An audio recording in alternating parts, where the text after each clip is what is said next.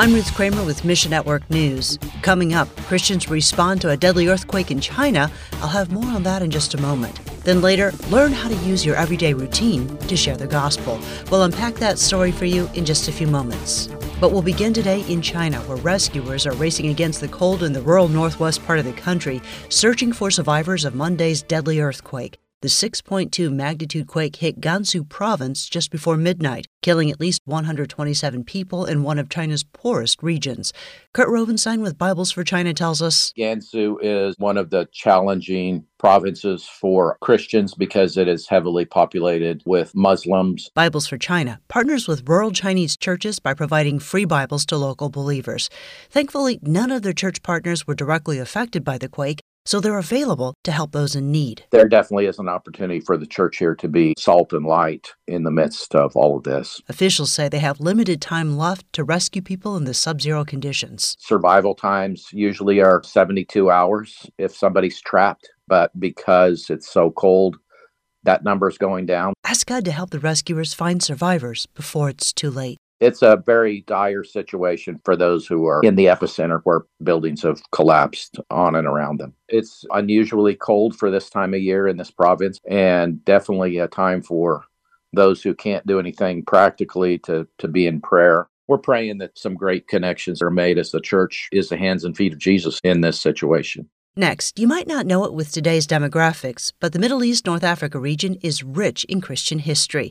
Jennifer Murph with the MENA Leadership Center says, Jesus lived in Egypt. The gospel writer Mark was from Libya. The apostles ministered in Lebanon. The Bible as we know it today was codified in Tunisia. MLC helps high-impact Christian leaders in the MENA region. By working smarter, not harder, these believers can do more for the kingdom of God. We started the center 4 years ago, and we have had over 1,500 enrollments. We have trained 422 ministries in 4 languages, in 36 nations. As more Muslims encounter Jesus, the demographics of Christian leadership change. We want to transform society, and that's mostly by working with Muslim background believers. It is the fastest growing segment of our work because we're seeing so many people come to know the Lord and then step into leadership. MLC courses help equip Christian ministry leaders in countries suffering from conflict, turmoil, and hostility to the gospel. When leaders get the tools and training they need, the effects trickle down to improve whatever work God has called each believer to do. Find your place in this story at missionnews.org.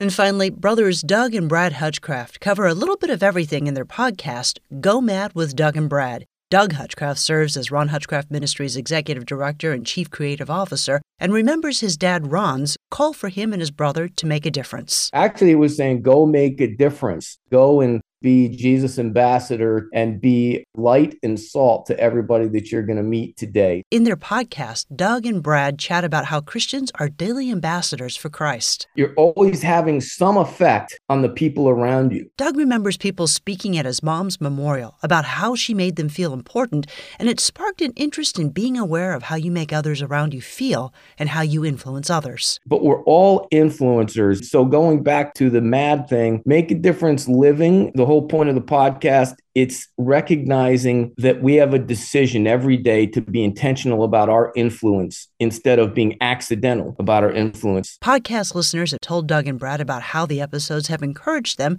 to realize their influence on those around them. So live in such a way where you just make the people around you feel important and feel valuable, and they will ask you why you're different. That's influence when you've made them hungry for your hope, and then you can share the awesome hope that we all have in God's Son. Thanks for listening to Mission Network News, a service of One Way Ministries. We're listener-supported by people just like you. So by giving to Mission Network News, you enable us to keep the stories of God's kingdom coming. So join us here on Facebook, Twitter, or Instagram.